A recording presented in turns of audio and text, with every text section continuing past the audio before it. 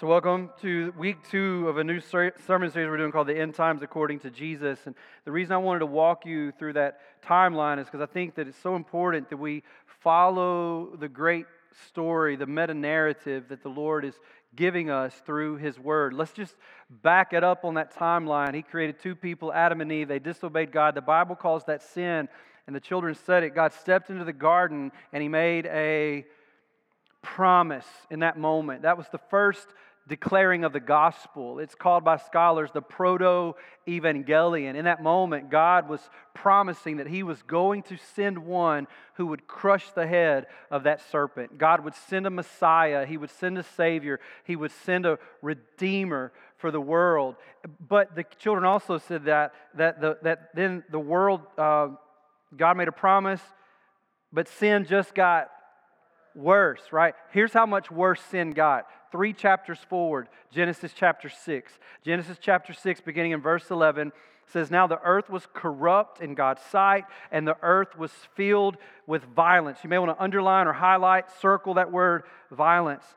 The earth was filled with it. It's almost like possessed with violence. "And God saw the earth, and behold, it was corrupt, for all flesh had corrupted their way on the earth. And God said to Noah, I have determined to make an end of all flesh, for the earth is filled with," there it is again, "possessed with violence through them. Behold, I will destroy them with the earth." Now, I heard a preacher point something out last week that's interesting. I don't want to read too much into it, but it's just too much to really try to ignore. And if you're a Bible student and you like to study on your own, I'll give you a Strong's Concordance number. If you're a Bible student, you know what I'm talking about. If you don't know what I'm talking about, it's okay. But if you're into that sort of thing, here's the number. It's H2555. H2555. You can jot that down. You can Google that. You can check that out in your own time. But that's the number that corresponds to the word violence that just popped up here twice in this text. He said the whole earth is filled with violence. I have to destroy it because the whole earth is filled with violence. When you follow that to the Hebrew, it's the word Hamas. He said the whole earth was filled with Hamas. "I have determined to make an end of all flesh, for the earth is filled with Hamas." That word Hamas there in the Hebrew means violence. It can mean cruelty. It can mean wrong, it can mean false, it can mean cruel, it can mean damage, it can mean injustice, it can mean oppressor, it can mean unrighteous. And it's not that common of a word in the Old Testament. It's kind of interesting to me that it sort of pops up at some very interesting moments in the Old Testament story. In fact, in the Old Testament, we have over 23,000 verses that make up the Old Testament. This word, Hebrew word Hamas, is only found in 59 of those 23,000 some odd verses. We see it twice in Genesis chapter 6. The next time we see it is in Genesis chapter 16. I want to show you this because I think this is another important moment that we see it. "And Sarai said to Abram, may the wrong," and that is the same word, Hamas there, "may the Hamas done to me be on you. I gave my servant to your embrace, and when she saw that she had conceived, she looked on me with contempt. May the Lord judge between you and me." Let me give you the backstory of that verse we just read. God sent a flood. The world began to repopulate. The children walked us through this already. They built the Tower of Babel, and out of all those people, God chose one man to start a new nation. His name is Abraham. His name first was Abram. It later gets changed to Abraham. God chooses this one man to be the person that He would establish a family through, that eventually the promised Savior of Genesis chapter 3, the crusher of Satan's head, would come through. And the man that God selected for that, his name is Abram, later changed to Abraham. Now here's the thing about Abram at that time. Abram didn't know God. He wasn't a worshiper of God. His parents were pagan. He was pagan. But God chooses Abram, and He says, I want you to leave your mother and your father and go to a land that I'll show you. I'm not giving you a map. I'm not giving you coordinates. You just got to start walking in faith. You just got to start walking in obedience. And it was Abram who begins to do that. Later his name's Abraham. This was his first act of obedience. This is his first act of faith in a relationship with God. And God honors that obedience. God honors that faith. And in Genesis chapter 15, God gives to Abraham a covenant or a promise.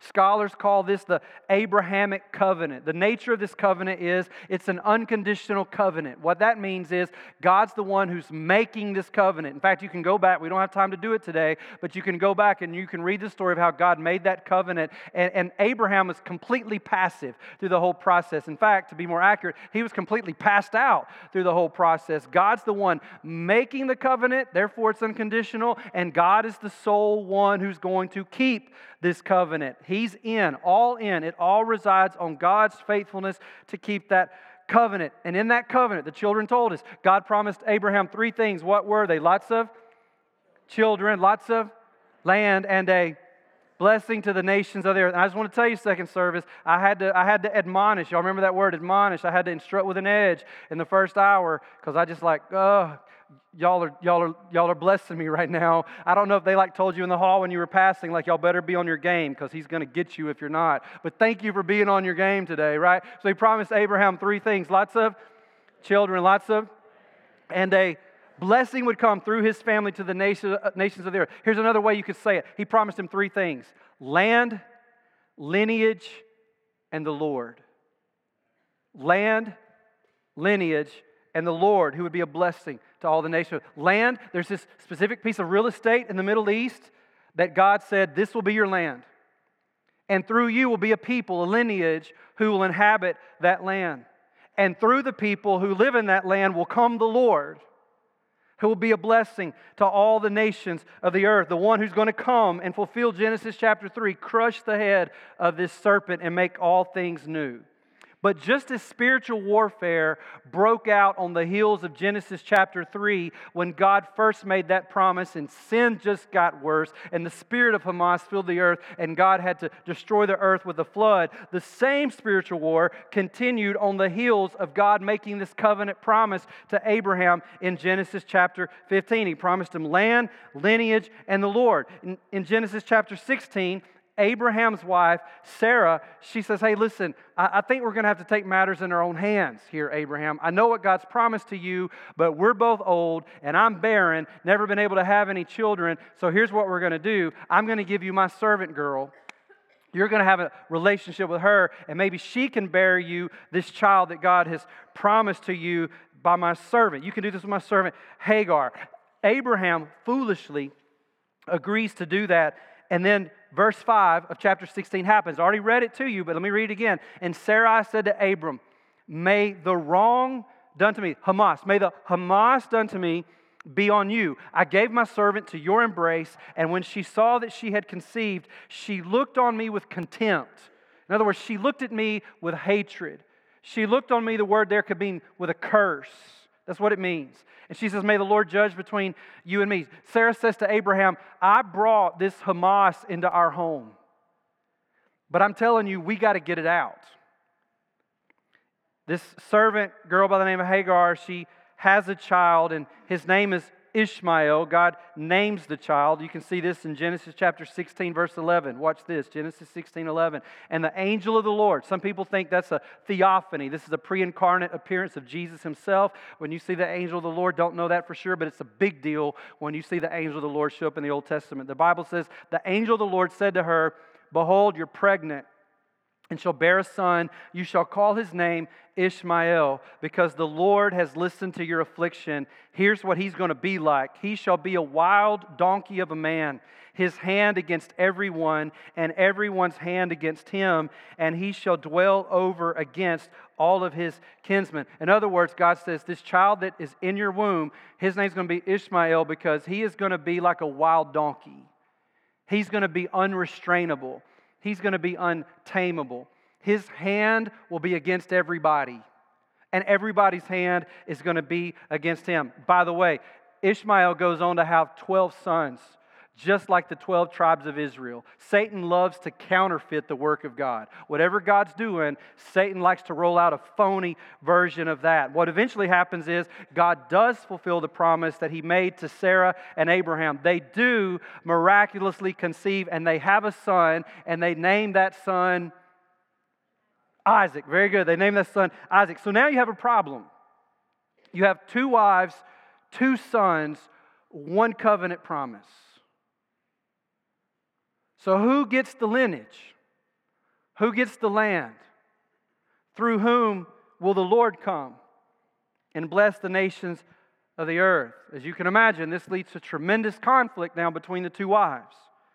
This leads to tremendous conflict between the 2 sons. But God's choice was Isaac, because Isaac was conceived by faith. He did not choose Ishmael. Ishmael was the work of the flesh, not a work of faith. You probably most remember Isaac from Genesis chapter 22. God tells Abraham, take your son Isaac, take him up to this mountain and offer him as a sacrifice there. The one that the covenant promises of lineage, land, and Lord are going to be passed through. I want you to kill him as a sacrifice. And this probably makes no sense to Abraham whatsoever, but he probably remembers what happened last time. What happened last time, he didn't trust the promises of God. He took things into his own hands. So this time he's going to be obedient to the Lord. So the Bible says he takes wood and he puts it on the back of his son Isaac. And Isaac starts to carry the wood on his back up this mountain. And by the way, I don't know how you saw it in Sunday school. Probably wasn't right. Isaac wasn't some young little boy, helpless. He was big enough to handle himself. But he trusts his father. He willingly yielded himself. He's not resisting, he's trusting, and he carries the wood on his back and he takes it up this mountain to offer himself as a sacrifice. Does that sound familiar to you? This is painting a picture way in advance of what Jesus would do for me and for you. That for the will and the glory of his Father, he would put wood on his back. He would walk it up a mountain and he would willingly yield his life for your forgiveness and for mine. He is the Lord that has been promised to come through this lineage of the people who would dwell in this land. And by the way, the same mountain that Isaac was walking up that day is the same mountain that Jesus walked up when he laid his life down for me and for you. Now, what do you suppose Abraham was thinking as he's standing there looking down at his son, holding a knife over his heart? What do you think he's thinking? Here's what he's thinking. He's thinking, well, if I do kill him, God is so faithful, God's going to raise him up. Because God has made this promise that through him, he's going to provide land, lineage, and the Lord. And God is a keeper of his promises. Do you know that to be true today? God is a keeper of his promises. You say, how do you know that's what Abraham was thinking? Because it's in the Bible. Hebrews chapter 11. Hebrews chapter 11, verse 17 says, by faith, Abraham, when he was tested, offered up Isaac, and he who had received the promises was in the act of offering up his only son, of whom it was said, through Isaac shall your offspring be named. Through him is the lineage who will dwell in the land, through whom will come the Lord.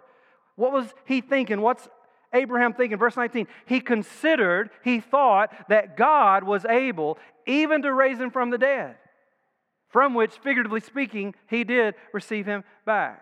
Abraham believed God is going to be so faithful to this promise that even if I stop my son's life, God's going to give it back to him.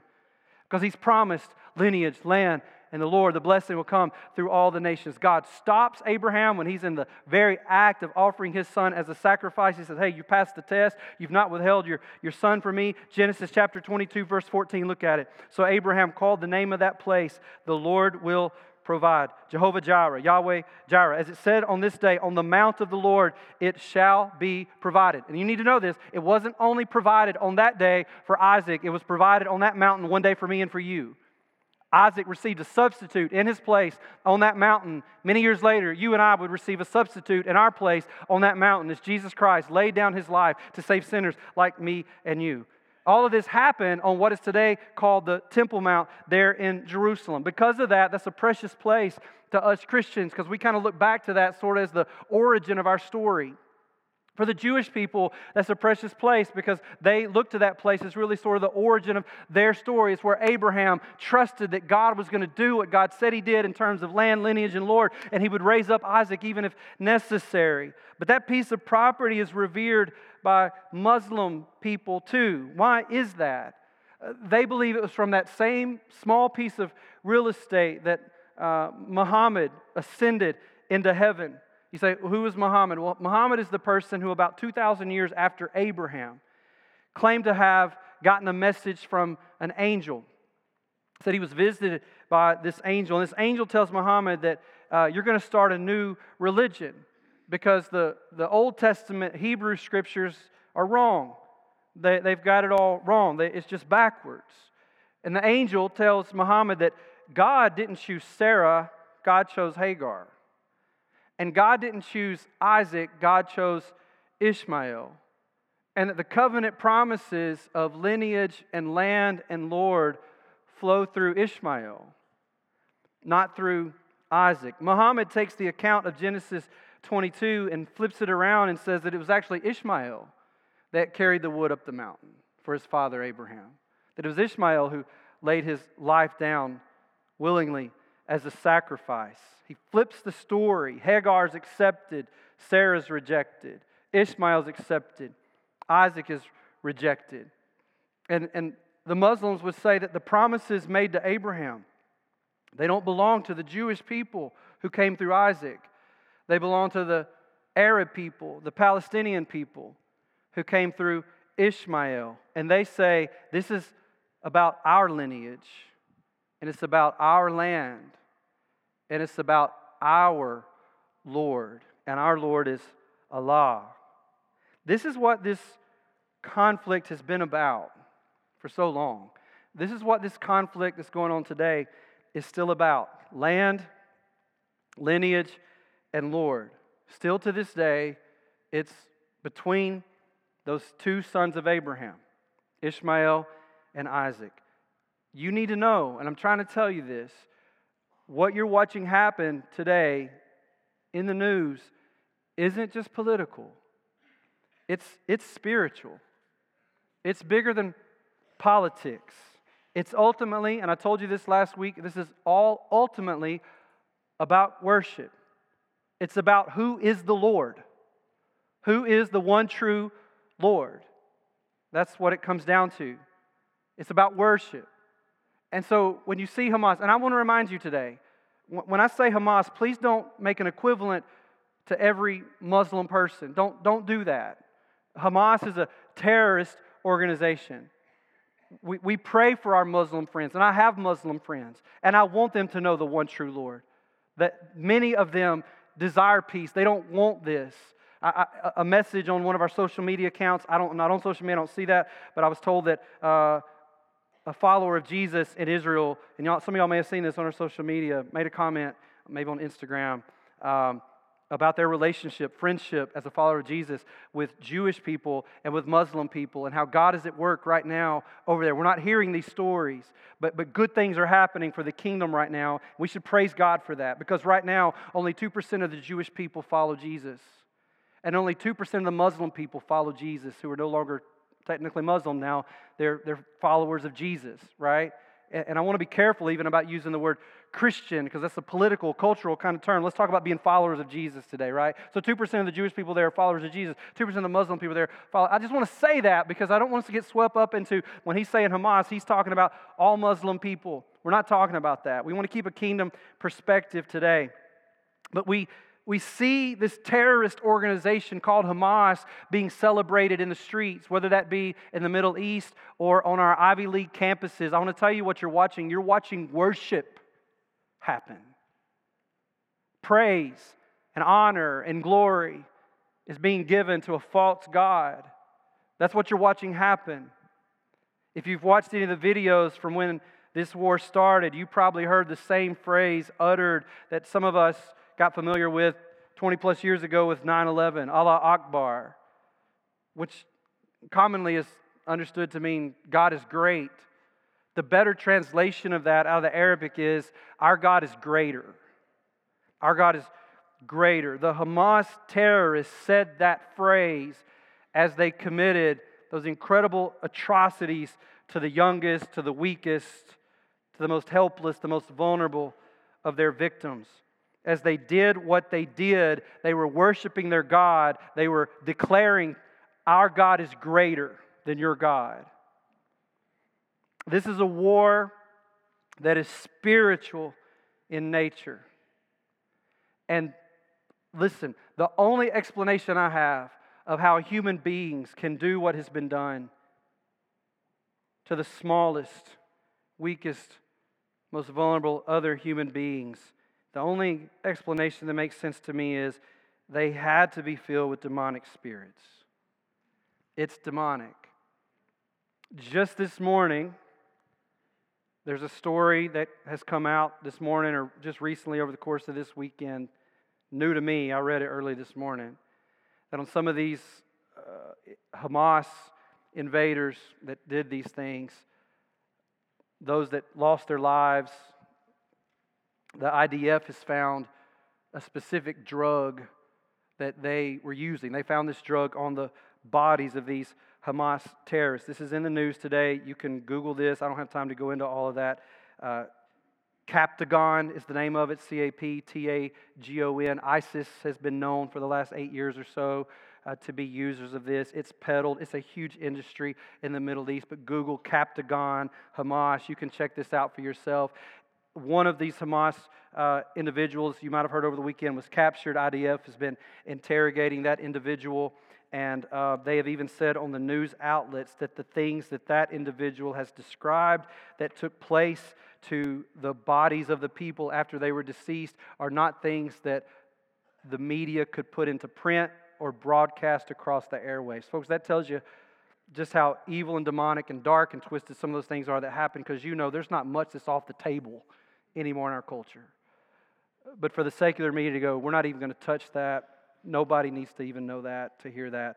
It's that heinous, it's that bad. It's demonic.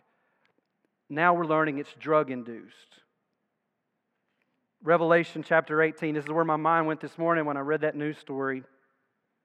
And I hope y'all are paying attention, not just now, but like not 24/7. I told you last week that's not healthy, but this bury my head in the sand, numb myself with mindless entertainment. Some of you, all you think that's happening right now is college football. I love college football. I watched college football yesterday. Y'all, college football seems so puny right now on the world stage in comparison to the things we're watching going around us. I hope you're awake.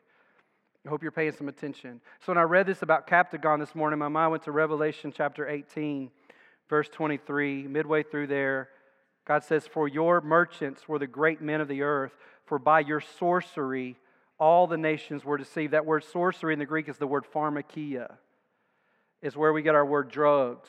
It's where pharmaceuticals come from. The Lord's already told us in His Word that in the last days, there's a drug-induced delusion that will overtake the world.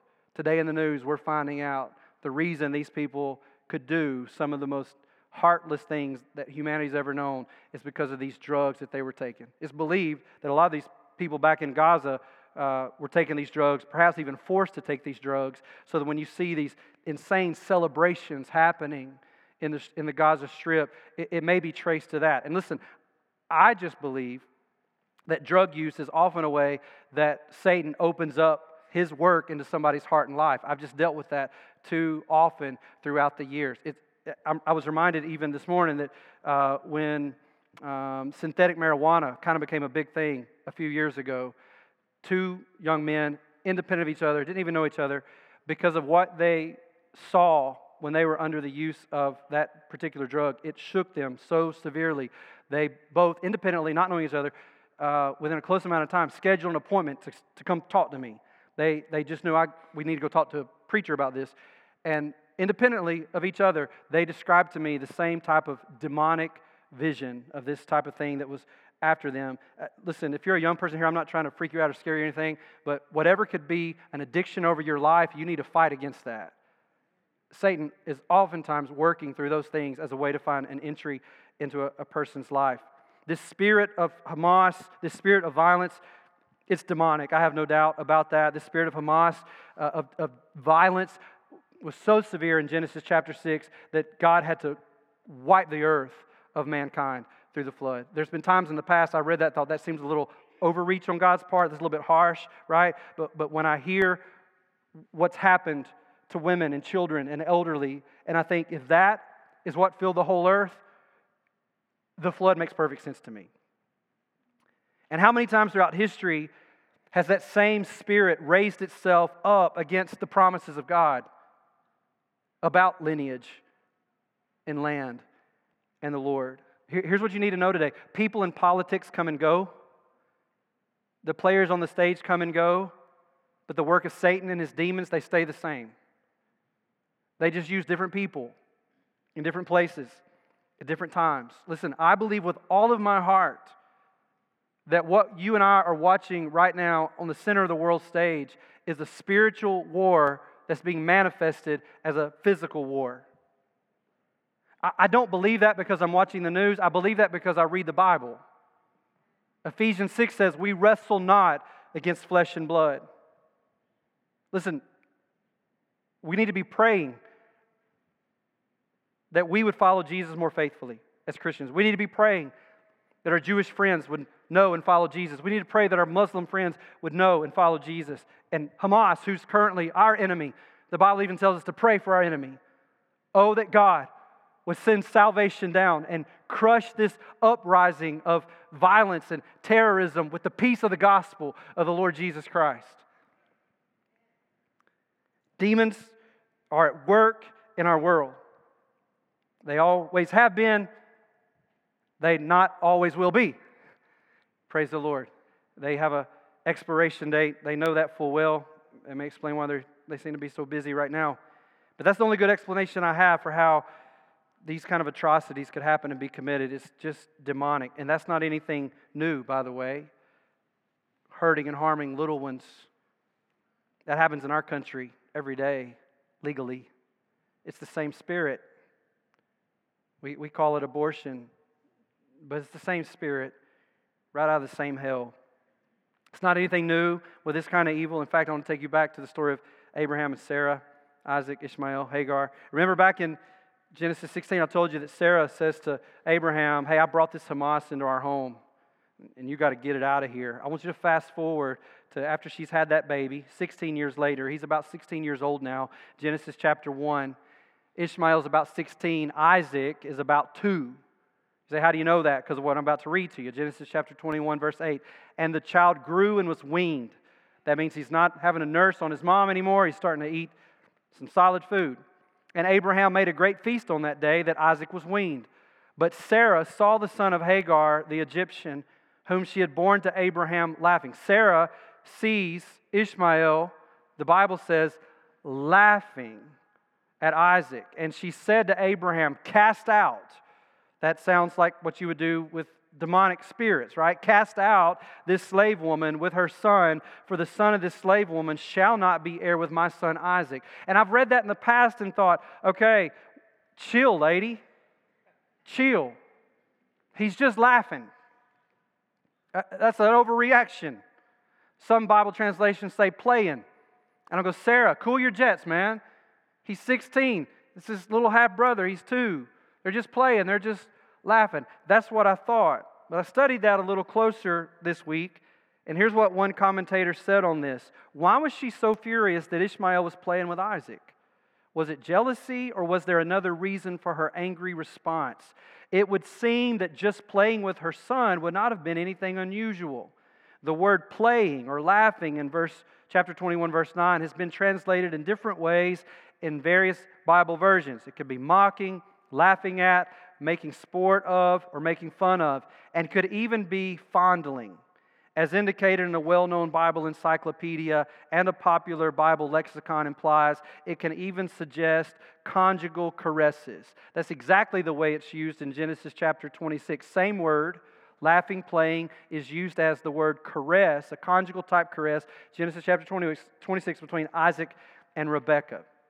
The commentator goes on to say, the Bible's filled with euphemisms, those inoffensive expressions which are substituted for one that is considered offensive. So we must ask if that is the case here. The question from the commentator was Ishmael molesting Isaac?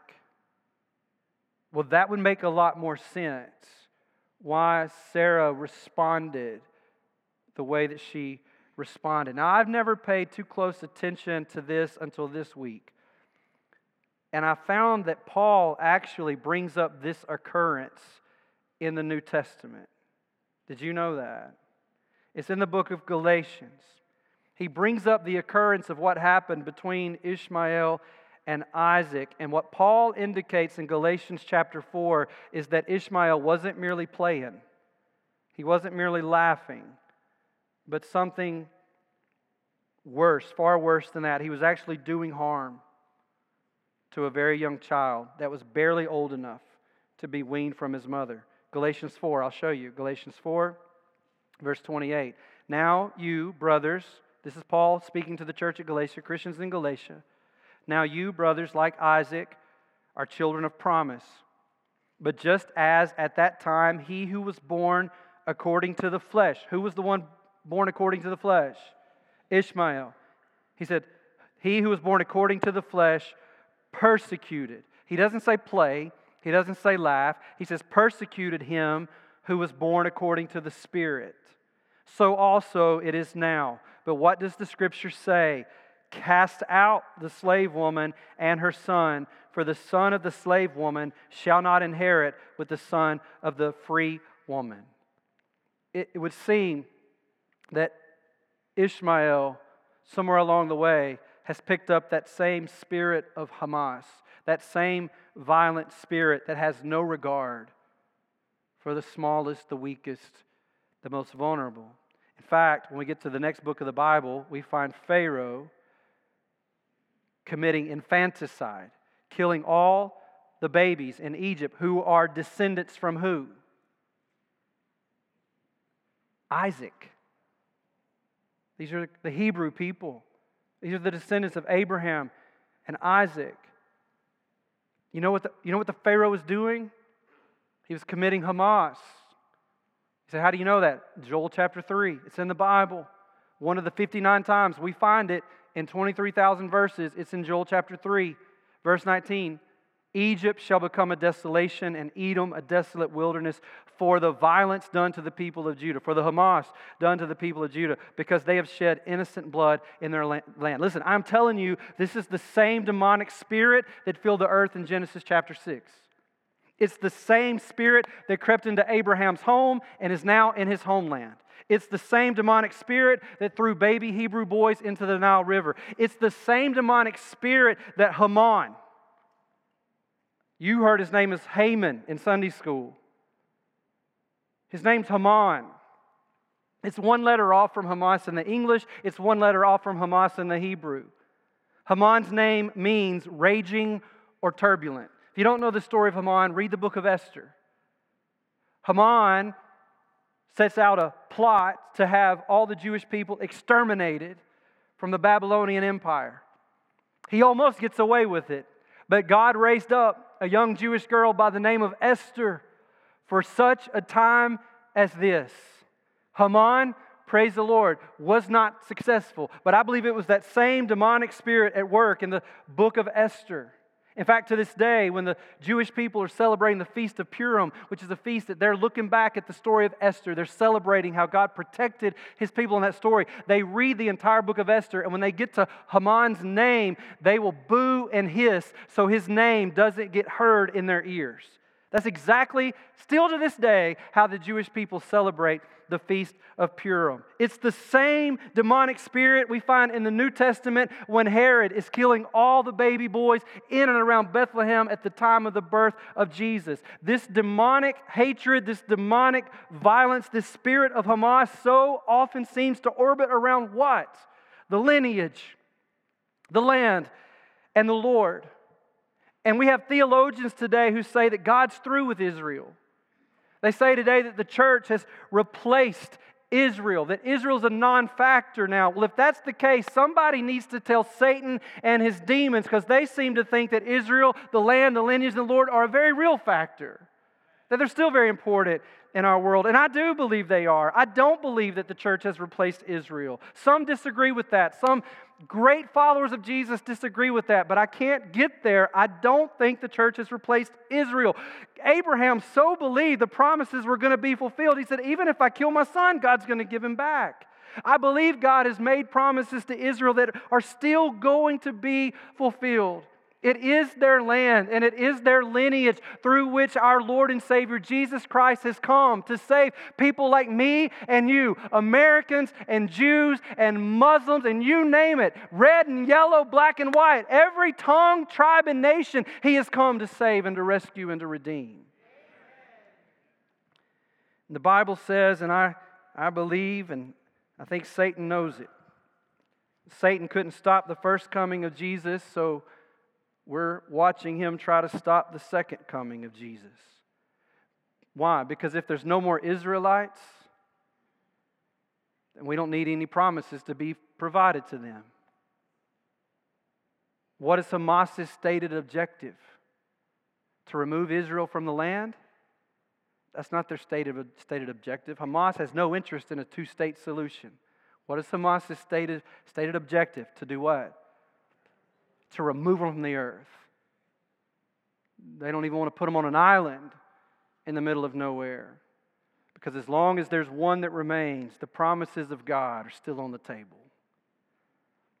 I believe the reason that Israel has remained in the crosshairs of Satan for the last 2,000 years is because God isn't finished with Israel yet. Read the Old Testament. It's filled with promises He's made for His people. I know other, and many of you probably, at least some of you in this room, I trust, see it differently than I do. That's okay. If you love Jesus and you're following Jesus and you believe in God's Word, man, we're on the same team.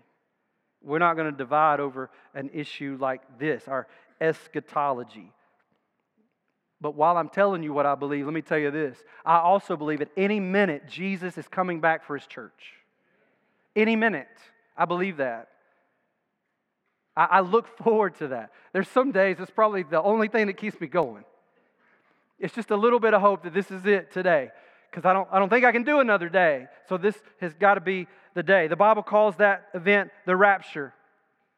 And I'm trying to set up Matthew 24 and 25 for you. So it's important that I tell you where I'm coming from at Matthew 24, 25. And again, we can have a Bible study around eschatology and you can disagree and we can talk about that. But I got to lay the foundation for you know where I'm coming from. I believe after this rapture event happens, the rapture is when Jesus comes in the air. That's not His second coming. Jesus comes in the air and the church, the dead who have put their faith in Christ will rise first. We who are still living, who've put our faith in Christ, will rise to meet them and the Lord in the air. We go to be with the Lord in this place called heaven for those 7 years. Then God in the next 7 years is going to turn His attention to this earth, specifically to the nation of Israel. The Bible calls this the time of tribulation. He's going to turn His attention once again toward Israel because He's made these promises to Israel. That means there has to be Israelites.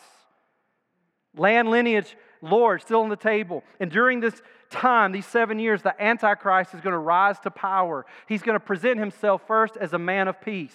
You can sort of even see that maybe the stage is being set for that now. I don't know if it's in a week. I don't know if it's in 1,000 years. Listen, the reality is Israel could go away off the scene and look like they're dead and gone, and they come back. That could happen 4 or 5 more times over the next 5,000 years. I don't know. I don't think so. But I'm just telling you, I don't know when, but I know it's going to happen. And the Antichrist is going to present himself as a man of peace. He's going to show up on the scene and go, hey, I got this figured out. I got it figured out how tens of thousands, hundreds of thousands of people don't have to die in these conflicts anymore. And it's going to work to you and for you and for you, and it's going to all be a sham from the Antichrist. He'll make a peace treaty with Israel. And the Bible says that halfway through that, 3.5 years into that, he's going to break that treaty with Israel. He's going to stand in the temple, which means there's going to be a temple. There's going to be a Jerusalem. There's going to be an Israel. And He's going to call all the world to worship Him there in that temple. I'm telling you, this is all about worship. And then the final half, after He breaks that treaty and stands in the temple and desecrates it with self-worship and calling the world to worship Him, the final half, final 3.5 years of that tribulation is what the Bible calls the Great Tribulation. This is when God pours out His holy wrath for 3.5 years. It will be like nothing the world has ever seen before. And at the end of those 7 years, I believe the Bible teaches that Jesus, that's His second coming. He's coming. And the Bible says we're coming with Him. And we're going to rule with Him for 1,000 years. This will be a peaceful time and a prosperous time in this old broken, fallen world for 1,000 years. And I believe those 1,000 years are the capstone to God's redemptive work in this broken, sinful, fallen world. Then after that, Satan and demons and unbelievers and death and hell are all thrown into the lake of fire. And then the Bible says, then Jesus is going to make a new heaven and a new earth, one where sin has never existed and the possibility of it existing will not even exist, and we will live with Him forever. And people want to know right now, are the things that are happening right now, are they fulfillment of prophecies or signs about the return of Jesus? Here's my answer. This is my answer based on how I understand God's Word. I'm convinced of this. Others are convinced other ways, but here's where I'm convinced.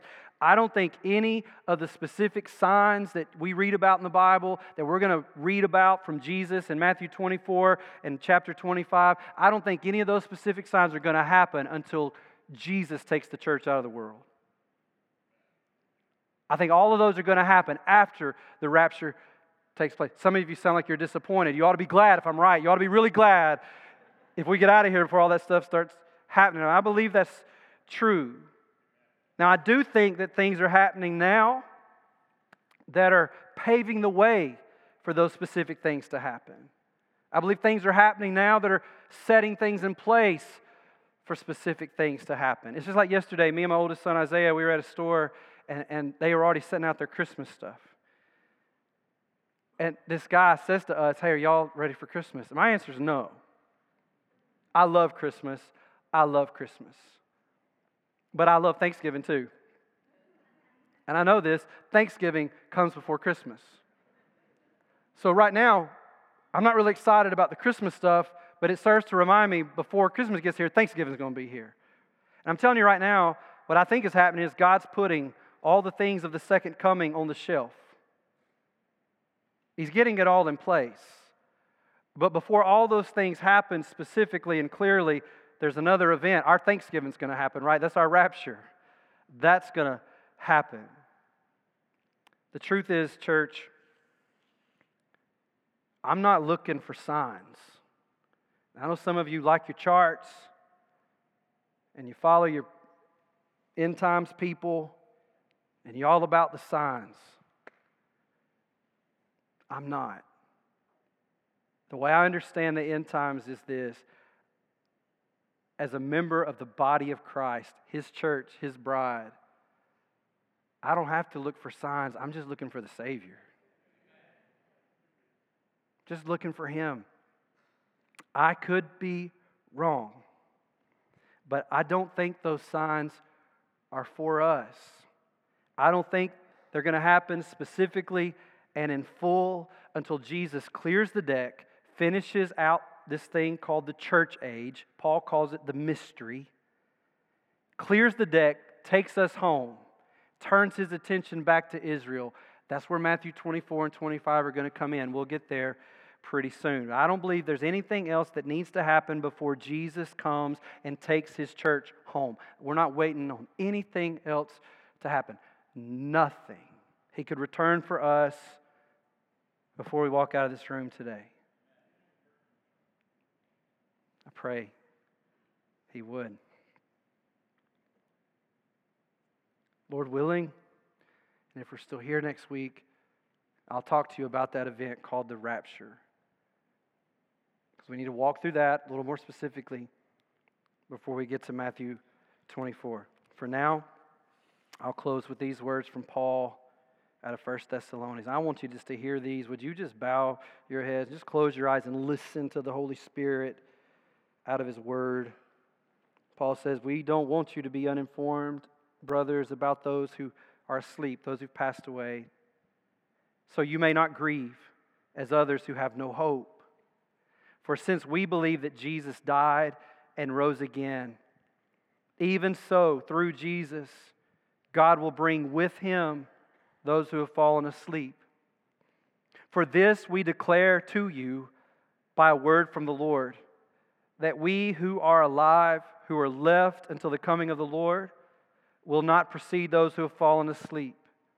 For the Lord Himself will descend from heaven with a cry of a command, with the voice of an archangel, and with the sound of the trumpet of God. And the dead in Christ will rise first. And then we who are alive, who are left, will be caught up together with them in the clouds to meet the Lord in the air. and so we will always be with the Lord. Therefore, encourage one another with these words. God, help us to set our mind on things above. God, help us to walk in this awareness, God, that this is not our home.